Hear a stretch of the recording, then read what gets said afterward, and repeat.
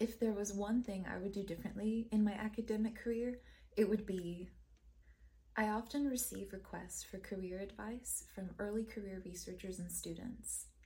Looking back, the one thing I would have done differently is to create a dedicated email address and website instead of relying on the institutional ones. I know it sounds silly and superficial, but given how often I've moved throughout the progress of getting my bachelor's degree, my master's, my doctorate, my postdoctorate, and post-postdoctoral roles, I can say that the physical relocation of all of these was just as isolating as the digital. Packing up and relocating myself and my family repeatedly for academia has been really challenging, especially for our family as we operated as a multi-generational home with a strong sense of community. While particularly harmful to academics with these types of family structures, this norm of physical relocation in academia can be disadvantageous for all of us as it severs our connections to our communities. Even on a digital level, when you graduate or leave the institution for another role, you often will lose access to all of your contacts, your email communications, your documents that you've written in various cloud storage software platforms. This can really sever your connections with your network and make you harder to find. Intentional or not, university email addresses control access to this information, and it creates a dependence on these institutional servers. Of course, there are some data and records, like educational records or proprietary data, should be kept on institutional servers for security purposes and also out of ethical obligation to those data. Similarly, personal websites and email addresses might have a different security and protection than institutional ones. So it's crucial to research and consider the best practices for securing your personal online account, like really strong passwords or using two-factor authentication. Using university emails and web pages actively constrained my networking capacity and access to my intellectual property. Establishing a dedicated professional website, email address, and a newsletter could have been really valuable tools for me and may still be beneficial for other early career scholars. They allow you to maintain some control over your online presence regardless of where you work, allowing you to build your brand beyond the institution. Owning your own digital footprint protects your freedom of speech, as some institutions can limit speech on their platforms. And additionally, email newsletters facilitate discussion and information sharing among colleagues and collaborators, leading to closer relationships and potential collaborations. Beyond my personal perspective, several studies have shown that creating websites and email newsletters can increase findability and citations for researchers. They can facilitate discussion and information sharing and protect academic freedom. For example, a study by Borman-Shope and colleagues suggests personal branding helps academic researchers approach projects, determine their best fit within institutions, and understand and advocate for their engagement and advancement. The paper outlines a 4-step process for faculty members to identify their brands, which can help them approach projects and responsibilities, determine how to work within their institutions, and understand and advocate for their engagement and advancement. These 4 steps involve engaging in self-reflection. So in the paper, participants were asked to list the 5 accomplishments they were most proud of. And then self-brand.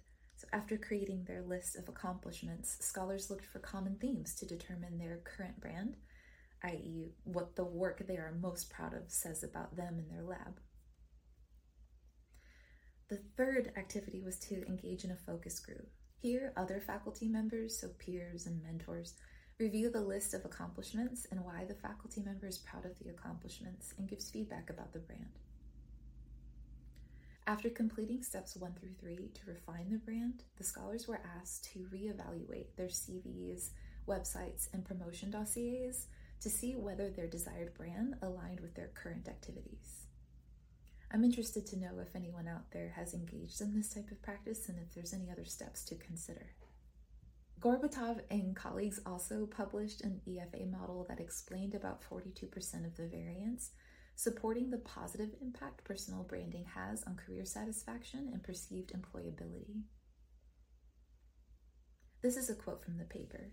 Traditionally, career outcomes have been conceptualized as career success, including largely objective and to a lesser extent subjective facets. Today, however, individuals move from firm to firm and from job to a job frequently. Career outcome criteria other than objective career success are therefore more important to contemporary workers. As reflected in a systematic review by Gorbatov and colleagues, it is worth noting that personal branding has become a fragmented area of research with diverse definitions and conceptual boundaries, hindering its theoretical and empirical advancement. While this could be said for many research topics, the scientific literature on personal branding is still in its infancy, lacking universally valid frameworks or theories, if such a thing is possible. There is a need for more specific definition of individual branding processes in human brands. Limited scientific and academic research has been done on personal branding, with subjective data and incomplete scientific procedures reviewing mostly the artistic industry and influencers on social media. If I could go back, I would definitely purchase a domain. I would set up a professional email address, and I would start writing a weekly newsletter for anyone who would want to remain connected to me. This way, I have a repository of my growth and progress through academia and can maintain my network of esteemed colleagues and supportive mentors. More importantly, I would use Google to avoid having to grieve an entire department for their use of Outlook. I would then do all of my writing, researching, and saving to a dedicated cloud drive, although those technically didn't exist when I was doing my bachelor's degree in 2007, but we're talking hypotheticals and time travel here. At the very least, I would export all my emails and files before leaving an institution to retain access to essential communications and documents. I don't think I did this in the past out of excitement for starting a new institution, which I fully acknowledge was my fault and my responsibility. In conclusion, taking control of your online academic presence by establishing a personal website and email address is valuable for academic growth and intellectual property ownership. While security concerns exist, following best practices for securing personal online accounts can mitigate these issues. The internet makes establishing a personal brand more accessible than ever. With a custom email and a minimal website, you can take control of your online academic presence.